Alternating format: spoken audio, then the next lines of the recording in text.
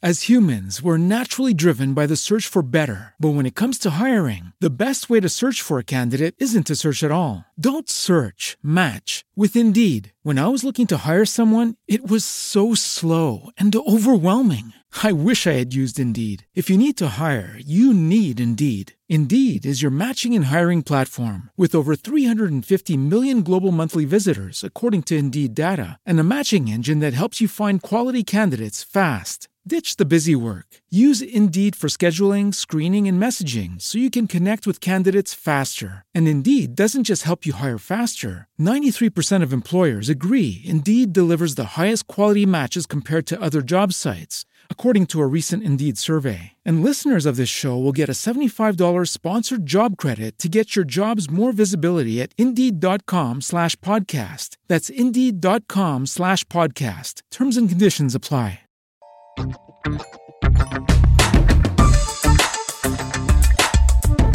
Welcome to the Sip Spoil for Roma, Alfonso Cuarón's movie. Yo. The main thing I'm going to want to spoil on this are just some of the shots and the symbolism and those kind of things. I mean, I guess story-wise as well, we can spoil some stuff, but we are going to be jumping all over the place. So if you haven't seen it, you might get a little bit confused. Yeah. Or have the movie spoiled for you. Yeah. Let's start at the end. And by the end, I mean the back-to-back centerpieces of this movie of losing the baby, and saving the children. Yeah. And this movie is so full of the symbolism of death and life happening at the same time. Yeah. There's this beautiful, I call it the crab scene, because there's this beautiful crab framing the picture, and the family is sitting eating ice cream, and there's a wedding going on beside them. They're eating ice cream, thinking about the fact that their father has left them, and that her marriage is over. And here's this wedding happening, on the left side of the frame, right in the same frame, life and death, Yeah. And that's throughout this movie. But those two scenes are interesting mirrors of each other as well, where, the inability to, the powerlessness to save this life, the devastation of it, and then the ability to save these lives, culminating in this, first of all, spectacular one shot of her going into the water. It was so good. Coming out of the water with the kids, them huddling up, the sunset right behind them, all of them together on the beach as a family, her saying, I didn't want her. Yeah. And incredible stuff. Yeah. That was the place where I found a possible seam. There is one moment where she's making her way, she's turned to make her way back in, where a wave comes by and covers the entire screen. One moment that I'm like, I bet that's a seam. I bet that's a cut. Yeah.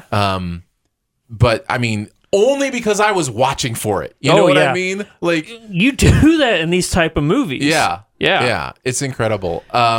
So the delivery scene. Yes. Every single person in that room besides her is an actual nurse or a doctor. And you can tell. Yeah. By the language they're using, the way that they're talking.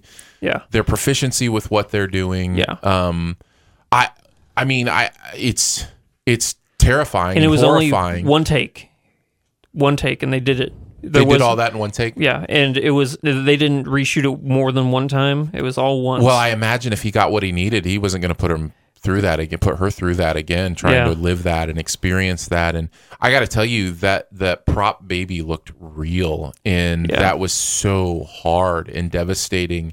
And you knew, like, when I saw this, and there were about 100 of us packed into a theater in New York, and the air just left the room when that baby was stillborn. Everybody knew. I mean, everybody knew.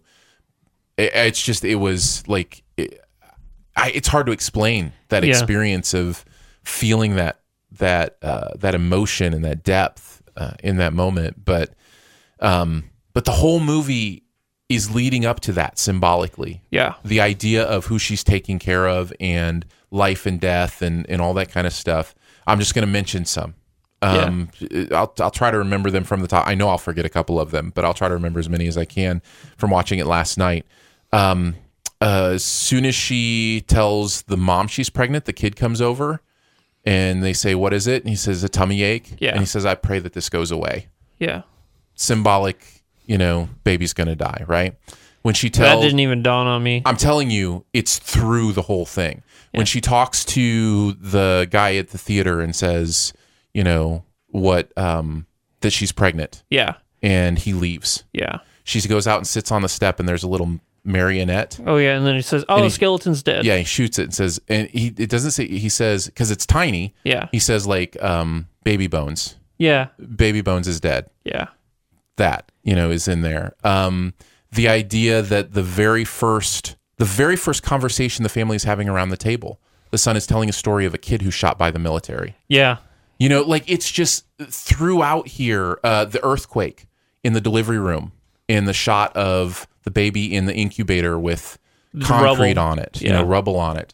The moment they're toasting to have, you know, to the new year and to her baby, she gets bumped and she just looks at broken glass and water. And it's just, like I said, I'm forgetting probably 2 or 3 other examples of how he is layered subtly throughout this movie, the idea of birth and life. The man being shot out of a cannon is a type of birth. Yeah. You know, in the background. The idea of a car not being able to, you know, fit into a garage, you know, is the idea of birth. And that dog pooped way too much. That's what I was going to say, man. That dog pooped way too much. We don't know how much time had passed, but... Way too much. But that is another part of the symbolism, is the idea of, in the same frame as, you know, family and love is dog crap.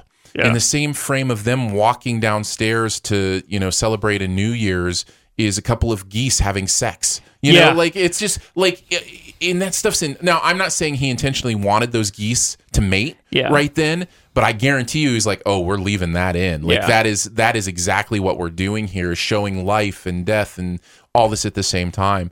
The mirrored symbolism of the rich and the poor, where the same New Year's celebration, you've got the rich kid walking across the swamp in this full astronaut gear. You remember the this? hazmat suit. Later, when she goes and is looking for her guy, there's a poor kid that's running through a pond that just has a bucket over his head like an astronaut. Yeah. You know, just stuff like that, where it's, you know, symbolically 2 different things are going on. There's the moment, I'm sorry, I have all this stuff that just wants to come out as I think about it. You do. No, man. So there's this moment where the wife holds the husband from behind the last time he leaves and doesn't want him to go. And in the background of the frame, the nanny, Cleo, is holding the boy and is comforting him as he's watching this. And it's like these 2 mirrored different examples of what it means to hold someone. Holding someone desperately because you don't want to, you know what's happening, you don't want to let them go, and holding someone to actually comfort them. You know, so it's just, the movie is full of all that stuff. Go ahead. I've seen you try to say things like a couple times. I'm trying to figure out the if there's anything to it with the young boy continuously saying "when I was older" and telling stories of previous lives. Sure, I don't know. That is not a part of it that's like stuck with me in any certain way. Yeah. But in one of the beautiful things about a movie like this, and I guess I could have said this during the review proper, it is so full of beauty and objects and things that it is easily interpretable. Right? Yeah. There can be things that I've said that weren't even intended, but just because the movie is so curious about its environment and so detailed about its world, it allows you to put your own perspective on it in those ways. That's what great art does. Yeah. Great art is to be able to stand, for you and me to be able to stand in front of a painting and see symbolically different things or different parts of the painting that mean different things. And that's not to say that it's always unintentional. In fact, I think most of the things we're talking about are intentional. Yeah. But it's just, that's the beauty of art, is that maybe he didn't even mean to do that. Yeah. But that's our brain doing it. The scene that keeps coming back to me is right before the delivery. They're buying the crib and, you know, the riot breaks out and everything. Yeah, life and death in the same place. Yeah, but it's her baby's dad that's holding the gun on her, you know. And just, that broke my heart, you know. Because it just looked like he didn't even remember them or anything like that. It just... He's just... Well, I'll be honest. It broke my heart more when he yelled at her. Oh, yeah. That it couldn't be his baby and she's a liar. And yeah. Oh, 2 seconds. I got to try something. Uh-huh. What are we doing here? Oh. Nicely done. Yeah. He just held the pose. I held the pose that she did Yeah. Did you notice that? Like nobody else could do it, so maybe there's. Oh, and whenever he did this, the Dr. Zatara or whatever his name was, whenever he did it, the plane behind him was perfectly, in that little. I wonder how many of those planes were inserted afterwards. Were digital effects. Yeah. Certainly the one at the beginning was. You don't think they timed that perfectly with the water and the reflection and... I don't know, man. Yeah, I don't either. But that's another thing. This movie starts with waves. Water waving with the cleaning of things, and then it ends with the waves on the beach. It doesn't technically end with those. They get back to the house and they talk about some stuff, and she goes about her life. But it actually ends with a plane going overhead after she walks up. After talking about the kids. Oh, the moment where they're on the roof and they're playing, dead. Yeah, you're dead. I'm dead. She's like, oh, I like being dead. You know, it's just this movie, man. I mean, I've never. It blows me away because it's almost like when I go see an action movie and there's all these action set pieces that I can't quit talking about because they're so amazing and they're incredible and I remember them vividly. Yeah, this is that, but with just human life. Yeah. Like I watched this movie and I just kept reflecting on these scenes and these beautiful images and these meaningful symbolism and metaphors, and I just it's absolutely crazy. So it's your number one for the year. What's that? It's your number one for the year. I'm not giving that away quite yet. It's in my top 10 for sure. Definitely in my top 10. Both the movies we talked about this week are in my top 10 for sure. Yeah.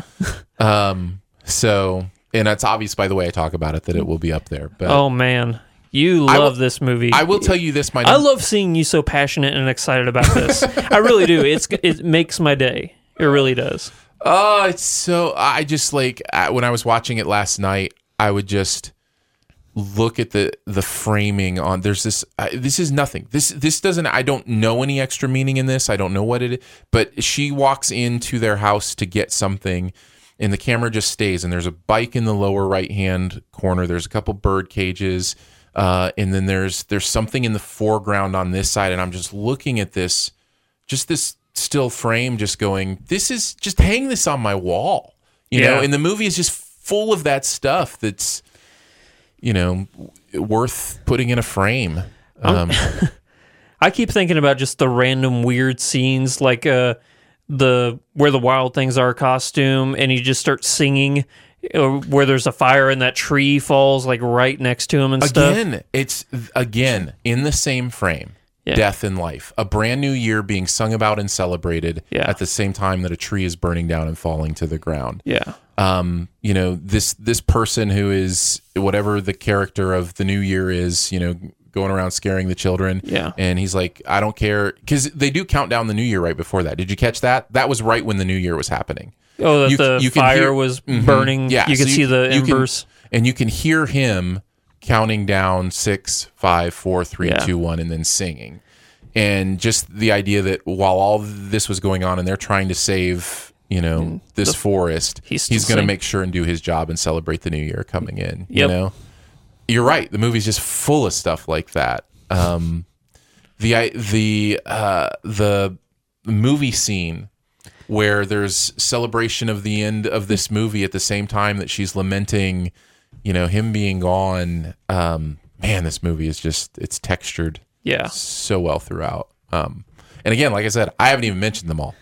There's more that you'll pick up on. Really weird, awkward kung fu scene. You mean awkward because he's naked? Yeah.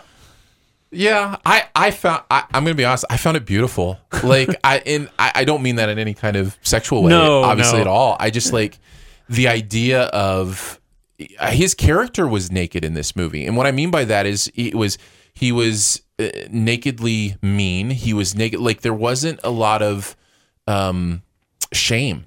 In that character at all, and the movie shows how that is both. Something you would say admirable.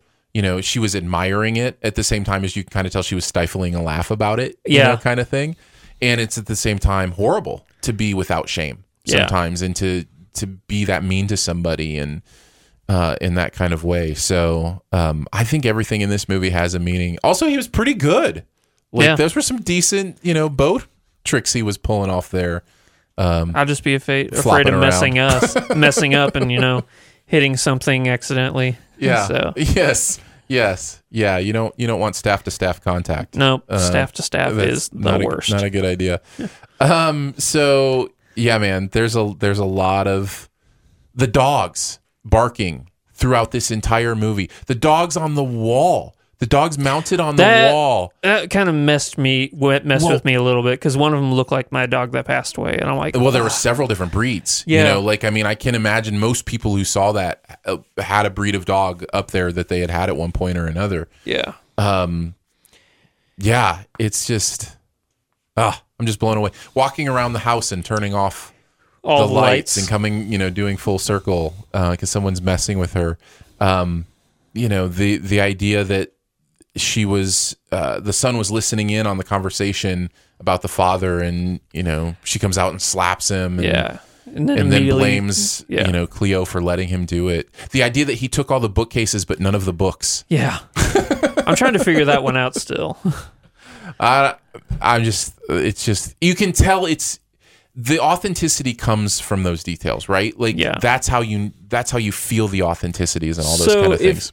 So if this was his nanny. Alfonso's it's based around his nanny. Yeah. Is he supposed to be one of the children? Yes. Which one? He's the young boy. The one that's always older? When I was older? When I was older boy. Okay. Yeah, I think so. There's two brothers that... I have a book that actually has actual pictures of these people, and it's incredible how much they look alike. Really? But there's the sister, and then there's two brothers that are about the same age that are always fighting. Yeah. And as somebody who has four boys that are about the same age, this is true. Yeah.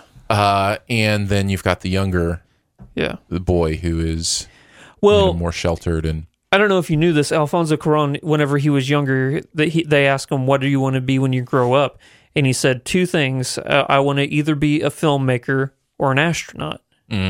So that's why he made Gravity, and that's why in this movie, do you remember that scene where they're in the movies and it looks like it's an old movie version of Gravity? Did you catch that? Yes. I meant to mention, well, it's a kind of spoiler, so I guess I'm glad I didn't, but it's George Clooney.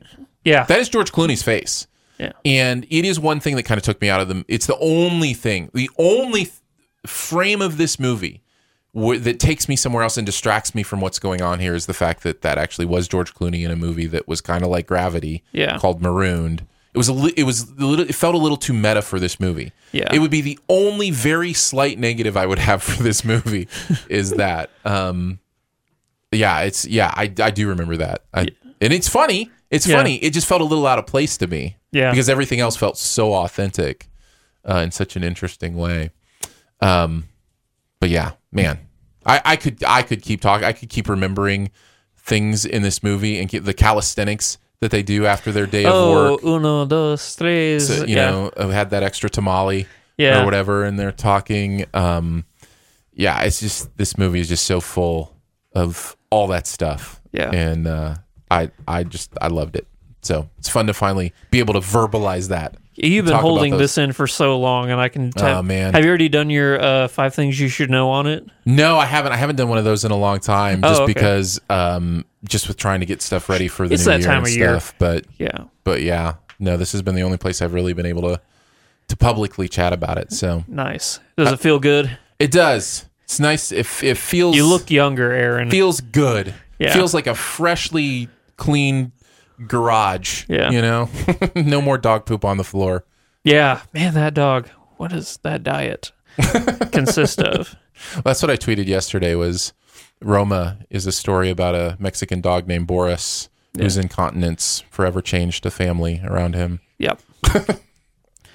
Well, there you go. There's some Sif Spoil. That's more than some Sif Spoil. Yeah, that one went on just as long as the normal podcast. It possibly did. Yeah. I apologize. No, I honestly, hope some of it was interesting. I hope that I can't quit talking about this movie. I hope vicariously through what I was able to see, you were able to feel just how excited and happy Aaron was talking about it. It felt so good just watching you just go and just gleefully talk about this movie. Yeah.